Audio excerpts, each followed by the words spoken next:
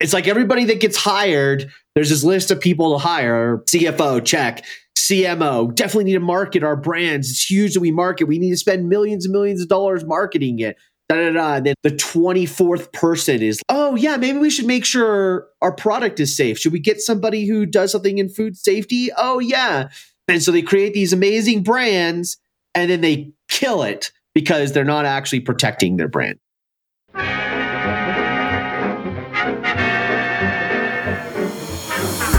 Everybody's got to eat, and nobody likes getting sick.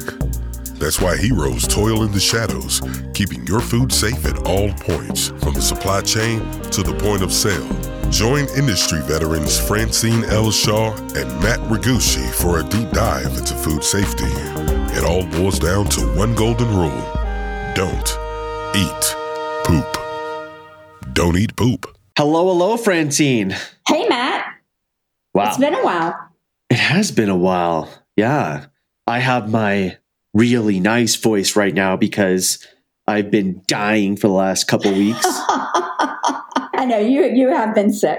You have been sick. Yeah. Multiple different things. And it's because my house is like a cesspool of diseases, having so many children.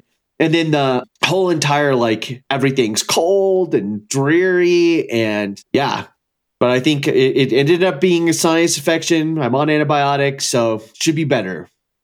My husband is sick as well. He has been sick too, so I understand. Everybody is, man.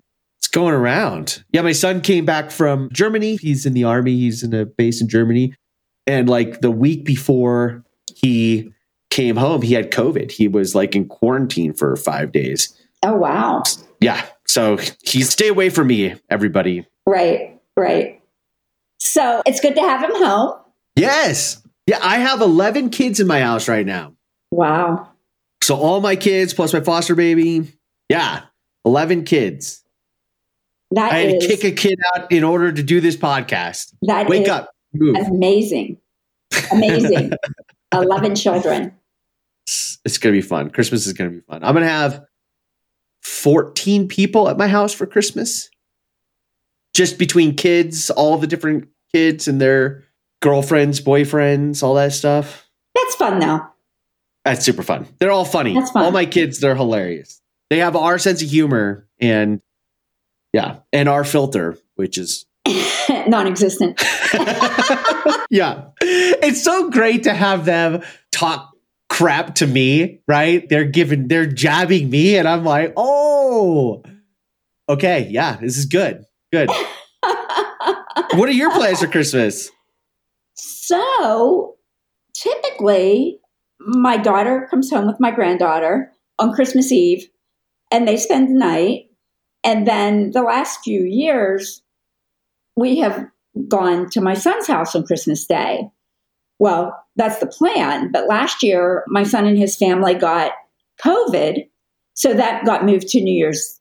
And I was just talking to my son, texting, and they go away a couple weeks before they go to see her family in West Virginia. And last year they came home sick, and they're sick again. They came home and they're sick again.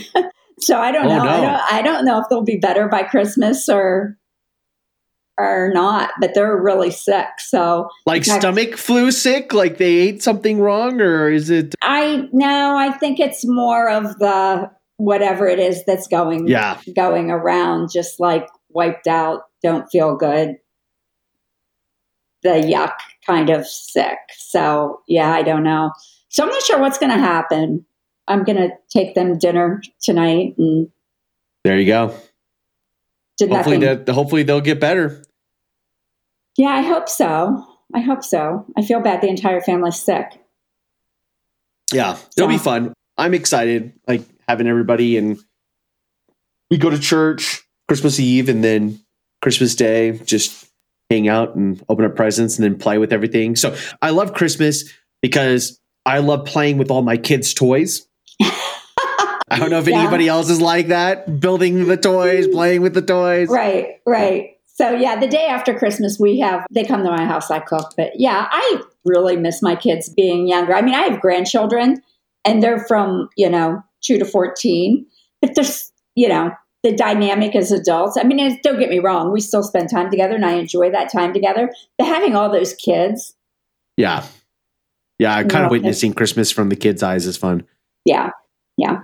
Okay. Well, our show today is we are going to be making predictions for 2024. What is going to happen in the food safety world 2024? We get to pull our crystal ball out. Right. Right. And I think we need to kind of look back at 2023 a little bit to talk about that. Oh, that's a good point. So what do you want to bring up for 2023 that will help with the prediction for 2024? Well, I think there's probably a couple things that we should look back at. I can remember before the documentary Poisoned was released, you asked me a pretty pivotal question, and that was, do you think it's going to have an impact on consumers? Oh, yeah. On consumers. And our opinions differed just a little bit on that. Yeah, and you were right and I was wrong. And I was not going to go there. I was not going to go there. No, I've been married long enough. I understand. It's okay. It's good for you to know when you're right. So, you want to say it again? So anyway. So you should tell them, remind everybody, what was the prediction and how you were right and how I was wrong. So you didn't feel really that it was going to have much of an impact on consumers, that it was just going to be another one of those, we saw it, it's over, and it really just wasn't going to have much of an impact. And I felt that it would, because there's a lot of information, really eye-opening information in there, and you can't help but be impacted by Darren's story and some of the other stories that are in there. It makes it real. When people start talking about their real lives and getting sick and children dying, it just makes it very, very real. So I felt that it would bring in the human element and that people would be able to relate to it and that it would have an impact. Yeah. And it has had an impact. And it really has. Not just here, but globally. People have watched that documentary, and it was number one on Netflix for a period of time. I think we're going to continue to see the effects from that for a little while, hopefully enough to make a little bit of a change in the consumer awareness and the demands of what they want and their expectations. And then you look at this last quarter of the year, I don't know what is going on with the cantaloupes, and this morning it was formula again. And Giannis just posted formula again in Europe. Yep. And spinach and the lead in the applesauce and, all the craziness. And I've missed several Quaker oats and the granola bars. And recalls aren't always bad. Recalls are sometimes. It's a process of the industry. You have to recall product for numerous different things. But yeah, these food safety outbreaks have been more intense and more numerous than I have seen in a very long time. And more varied, right? We all come into this season of time. We're like, oh, what leafy green outbreak are we going to have again this year? It's pretty much like clockwork. But to have that resurgence of cantaloupe outbreak, this time salmonella instead of listeria, a decade later, that was huge and just kept getting unveiled deeper. And then having the applesauce with the cinnamon outbreak with just 2,000 times the lead dose. My gosh, that was crazy. And now the FDA is saying that is food adulteration. And basically, Jonathan says it's a form of terrorism.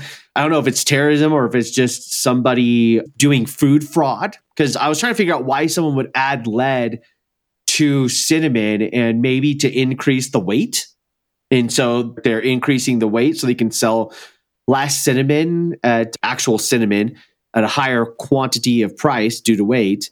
And by adding lead, I don't know, because that'll be interesting to see what that case study unveils. But yeah, there's just so many different things. It's crazy. Right. And I think that when are we going to start focusing on the prevention side of it? We need to have a focus on prevention. And maybe we can do that in 2024. I don't know. So you think that because of, I'm just trying to flush out your prediction. do you think because of consumer awareness, because there's more of these, because of poisons and the consumer awareness of that, and because of just more catching of the outbreaks or more news on these outbreaks, that there's going to be some more insight or a microscope placed on more of the preventative type of measures that could be done? I think so, because consumers, you and I look at recalls maybe a bit differently than the average consumer. We know that many times it's good that they caught the air, and a lot of them are due to like undeclared allergens. Yeah, labeling issues. So consumers oftentimes perceive it as much more negative than it is. And I'm not saying that it's not a bad thing, but a lot of times it isn't, because, a product is necessarily going to kill or hurt somebody if it's consumed. They're recalling it as a preventative measure. That's the case in the case of many recalls. So I think what will happen as a result of a lot of the press is consumers really want recalls to stop. They want the recalls to stop. And they want the outbreaks to stop. Well, the outbreaks as well. I mean, and I should probably focus more on them than the recalls, but they're a result of the outbreaks as well. And the way to do that is to prevent whatever the issues are that's causing them. I mean, what's happening before this stuff gets to the market? Right. And the consumers, I believe, are going to be a driving force to make that happen. I agree with you. I think there's going to be a lot more interest on the consumer side. Whether that leads to more policy or anything like that changing, I'm not sure. And if that actually leads to something happening I'm just thinking of how change happens within an industry. The food industry are a few things, right? One is market changes. Consumers buy certain things based upon perception of safety or healthiness or clean or whatever it is, right? Non-GMO, organic, safe food, that type of stuff, right? So that drives market change. Another thing that drives market change are actual customers' expectations. So retailers, food service companies creating expectations that then the supply chain has to meet those changes in order to actually sell their product through the supply chain. And the other is regulatory. And so how consumer perception of food safety, will it hit one of those three things? Like they actually start making buying choices, which I don't know how they're going to do that other than just stopping to buy from companies that have outbreaks, right? And then if they do that, then maybe that will shift, or some new label for food safety. I don't know. That could be on there. I don't know. But it's how the consumers are going to change that. Other than policy, I wonder if we'll ever see, and this is not a prediction for 2024, because I don't think that this is going to be on the list, but maybe I'm wrong again, and I hope I am. But will we see people in Congress actually running on food safety? And then people can actually vote for people to go into Congress to make actual regulatory changes. That would be the other way at which consumers could do it. Or are they going to force the retailers and food service companies to do something? I don't know, but that's the only really way. And tell me if there's more ways, guys, our audience here, that we would see consumers change things. Francine, can you think of any other way? So I want to say something. Well, I would love to think that it would be like some kind of, regulatory or policy measures might happen to control some of this. I think we agree that probably isn't going to happen for a while. No. For a while. I think that the consumers are going to have to drive the industry to make those changes. I think if and when it happens, that's what will make the change. And I think it's their buying decisions that will do that. Yeah. I agree. That's what I think. I agree. I see a big change in 2024 in traceability because I'm seeing it every single day in my work. Everybody's trying to come back to that regulatory thing. All the major retailers and food service companies are trying to figure out how to make FSMA 204, which is Food Safety Modernization Act, the 204 rule, which is the new FDA food traceability rule. how to implement that. We just recently had a press release with Cisco Foods saying that they're going to be utilizing our organization, iFood DS, and New Air Partners, and helping them figure out that solution. And Cisco with Sigma and FreshPoint provide Congratulations, by the way. Thank you. Yeah, it's big news. 600,000 restaurants nationwide.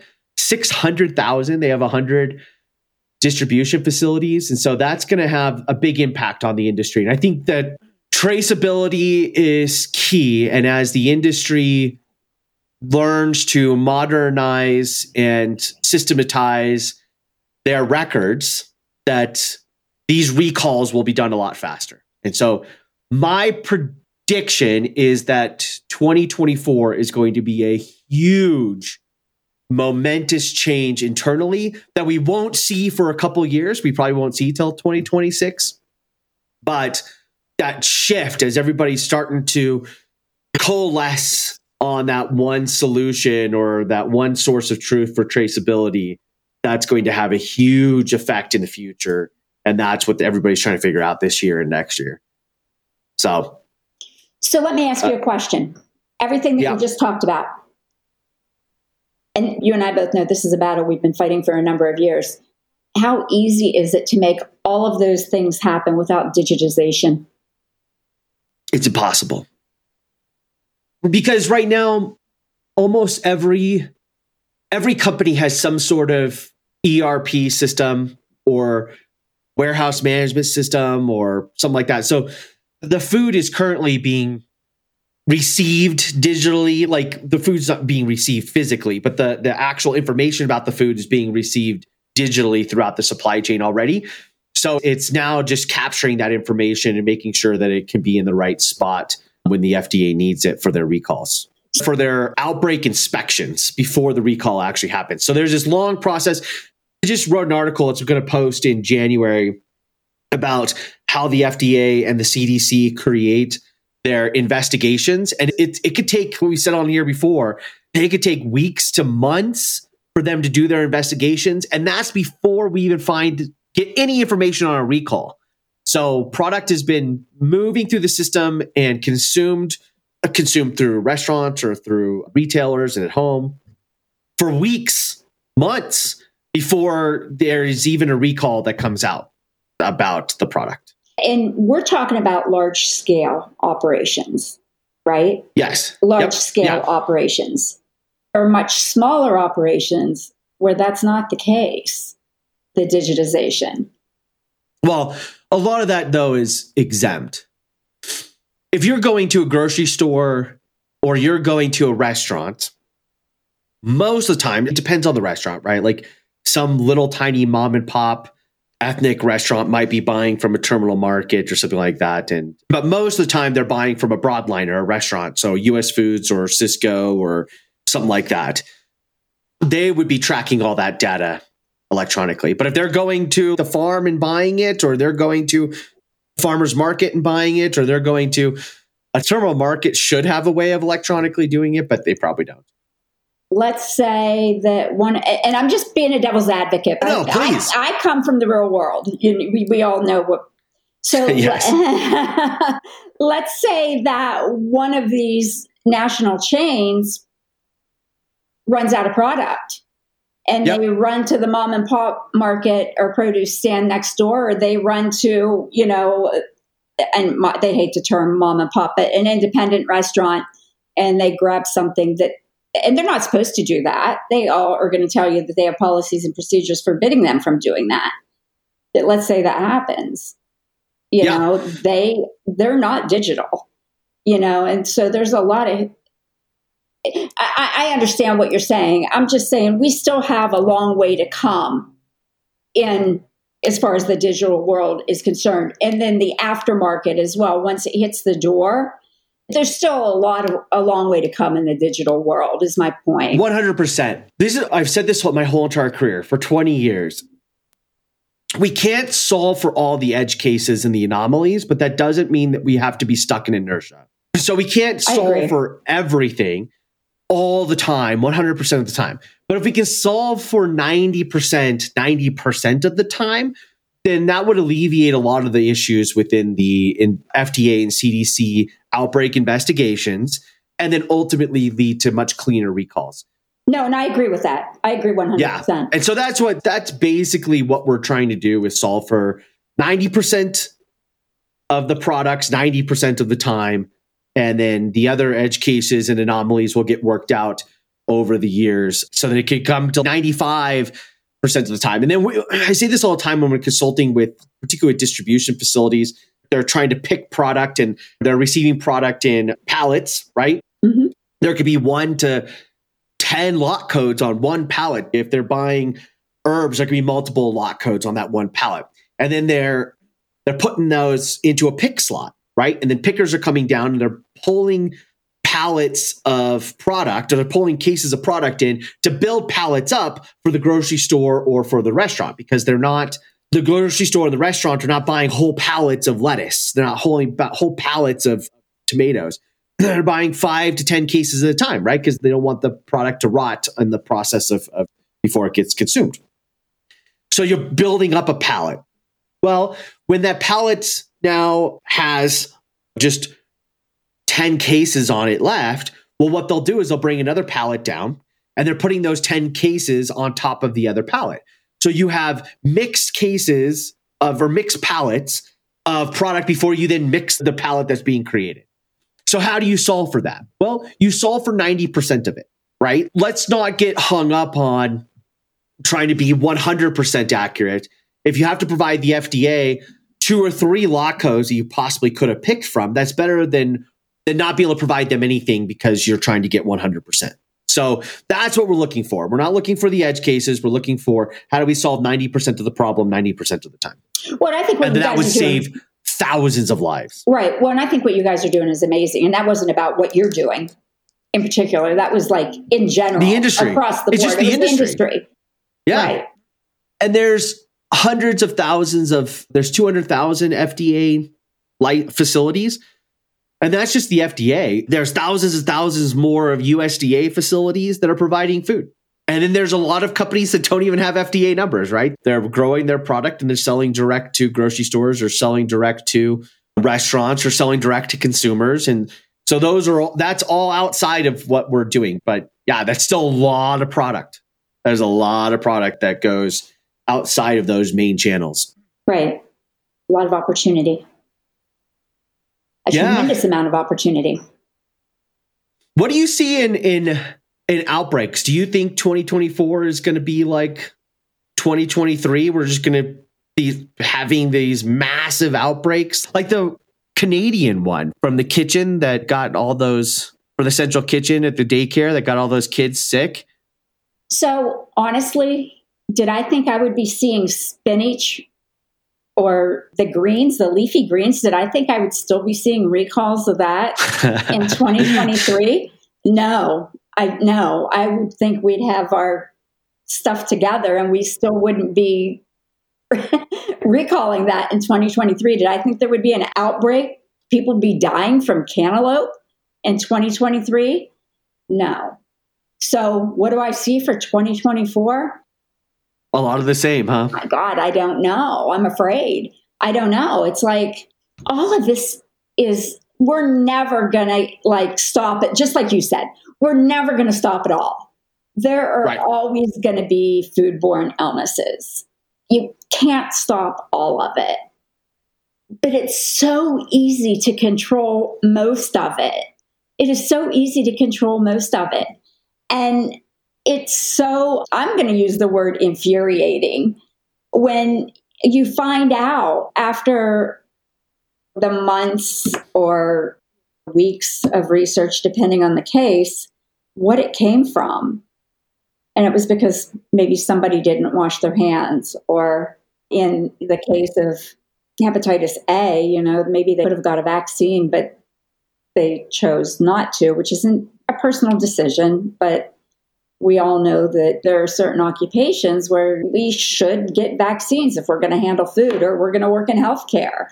So, nobody should ever get sick because somebody didn't freaking wash their hands. that's just, in my opinion, a given. It's going to be more of the same. We're ending 2023 on a high. I mean, what do you think? I agree with you. It's going to be more of the same. I think we're going to see some of the same stuff. There's probably going to be an outbreak in salmonella and E. coli and listeria in produce. And we're going to see probably some major outbreak in some central kitchen again, because the central kitchens are popping up and a lot. And I think that there is a lot of learning that needs to happen in these. And it's just a ticking time bomb, these central kitchens. I'm not saying all of them, but there are definitely some central kitchens that are a ticking time bomb for massive outbreaks regionally, because they're serving so many different restaurants and so many different people. And if there's certain products or certain processes that go wrong, then we can see what happened with the daycare in Canada, where hundreds of kids get sick, right? I see probably having another one of those happening, which actually might lead to some sort of at least local legislation, state by state or county by county, for regulating these central kitchens. I see something like that happening. And I see another like edge case type of thing, like the lead in cinnamon. And I don't think it's terrorism. I think it's food fraud. I think companies right now food companies are living on small margins, and they're going to create fraud. Some of these companies are going to create fraud in order to maximize margins, and they just don't think it's going to get somebody sick. I really think it's ignorance. They didn't realize that lead poisoning because it came from Ecuador. So it could be just something from some country where they don't understand that what they're doing is actually going to hurt people. All they think is adding weight, zero flavor, all that stuff. And more people are going to get sick that way. I just see it. I think we need to get a grip on the e-commerce food. Yes. Oh, yeah. We need to get a grip on the e-commerce food. The lack of control there is unbelievable. When you were talking about the central kitchens, that made me think about that. It's like the Wild West. I mean, it's, are we going to have another daily harvest situation? Yep. It's entirely possible. Yeah. And it's interesting too, because those companies that have, what we are talking about this, they have a lot of money because they're trying to create efficiencies or new ways of doing things in a market which has been around since our existence. Ever since human beings started eating, they were trading for food. And, a lot of people are putting a lot of money into new innovations for food, and they're spending a lot of money suing people that are talking bad about their practices, but not actually building better practices. And it's like the food safety quality is probably high on their list, but the food safety side of things low on the totem pole. They don't even think about it. And then people get sick and then like, oh, shoot, I had to do this food safety thing. I didn't even think about it. So it's like everybody that gets hired, there's this list of people to hire. CFO, check. CMO, definitely need to market our brands. It's huge that we market. We need to spend millions and millions of dollars marketing it. And then the 24th person is, oh, yeah, maybe we should make sure our product is safe. Should we get somebody who does something in food safety? Oh, yeah. And so they create these amazing brands and then they kill it because they're not actually protecting them. Right. Well, yeah. And it's like, oh my God, some things would just be so easy. It's like, I wish even people knew if they check the temperatures of that stuff when it shows up at your door, Right. I don't know. So yeah, e-commerce, it's growing. It's not going away. You know? I get meals at our house now 3 days a week.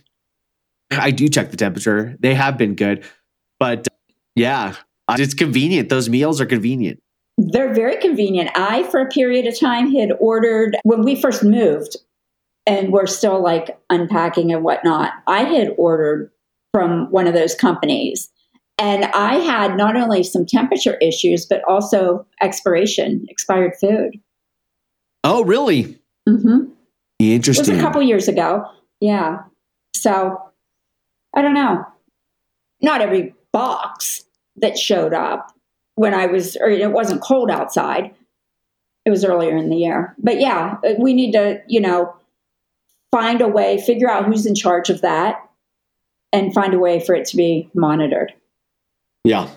Oh, any other predictions for 2024? Yeah, I don't think so. We're going to be amazing.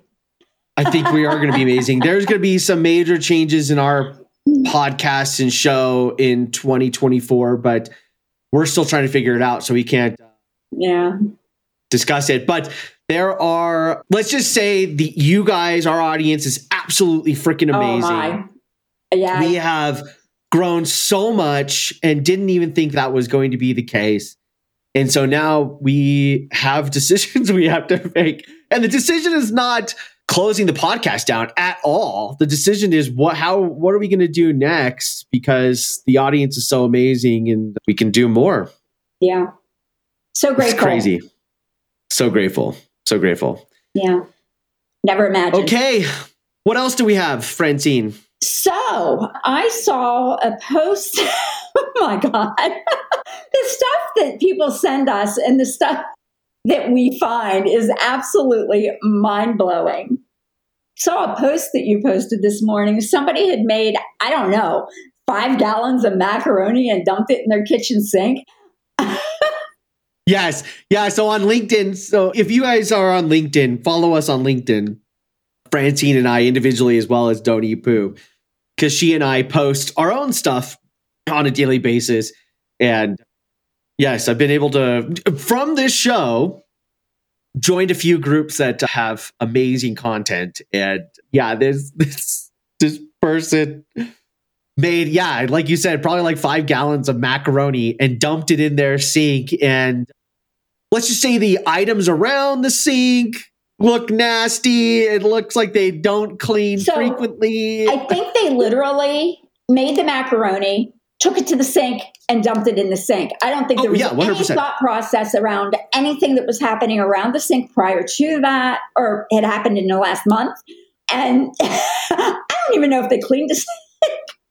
Dump the macaroni in it. It's like, now let's just grab some butter, some salt and pepper, get your forks, and let's go eat it. I think that might be a thing, sink macaroni.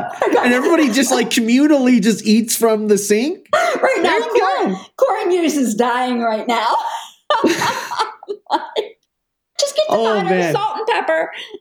Grab your I didn't think about that when I posted that. I was thinking about all the other, like the actual post I put on LinkedIn was, this is why I don't eat at potlucks. Does anybody else agree?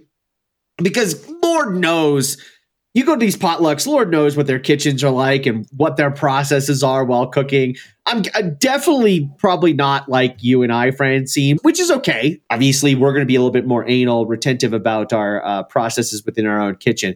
But come on, like seriously, just dump the macaroni in the sink.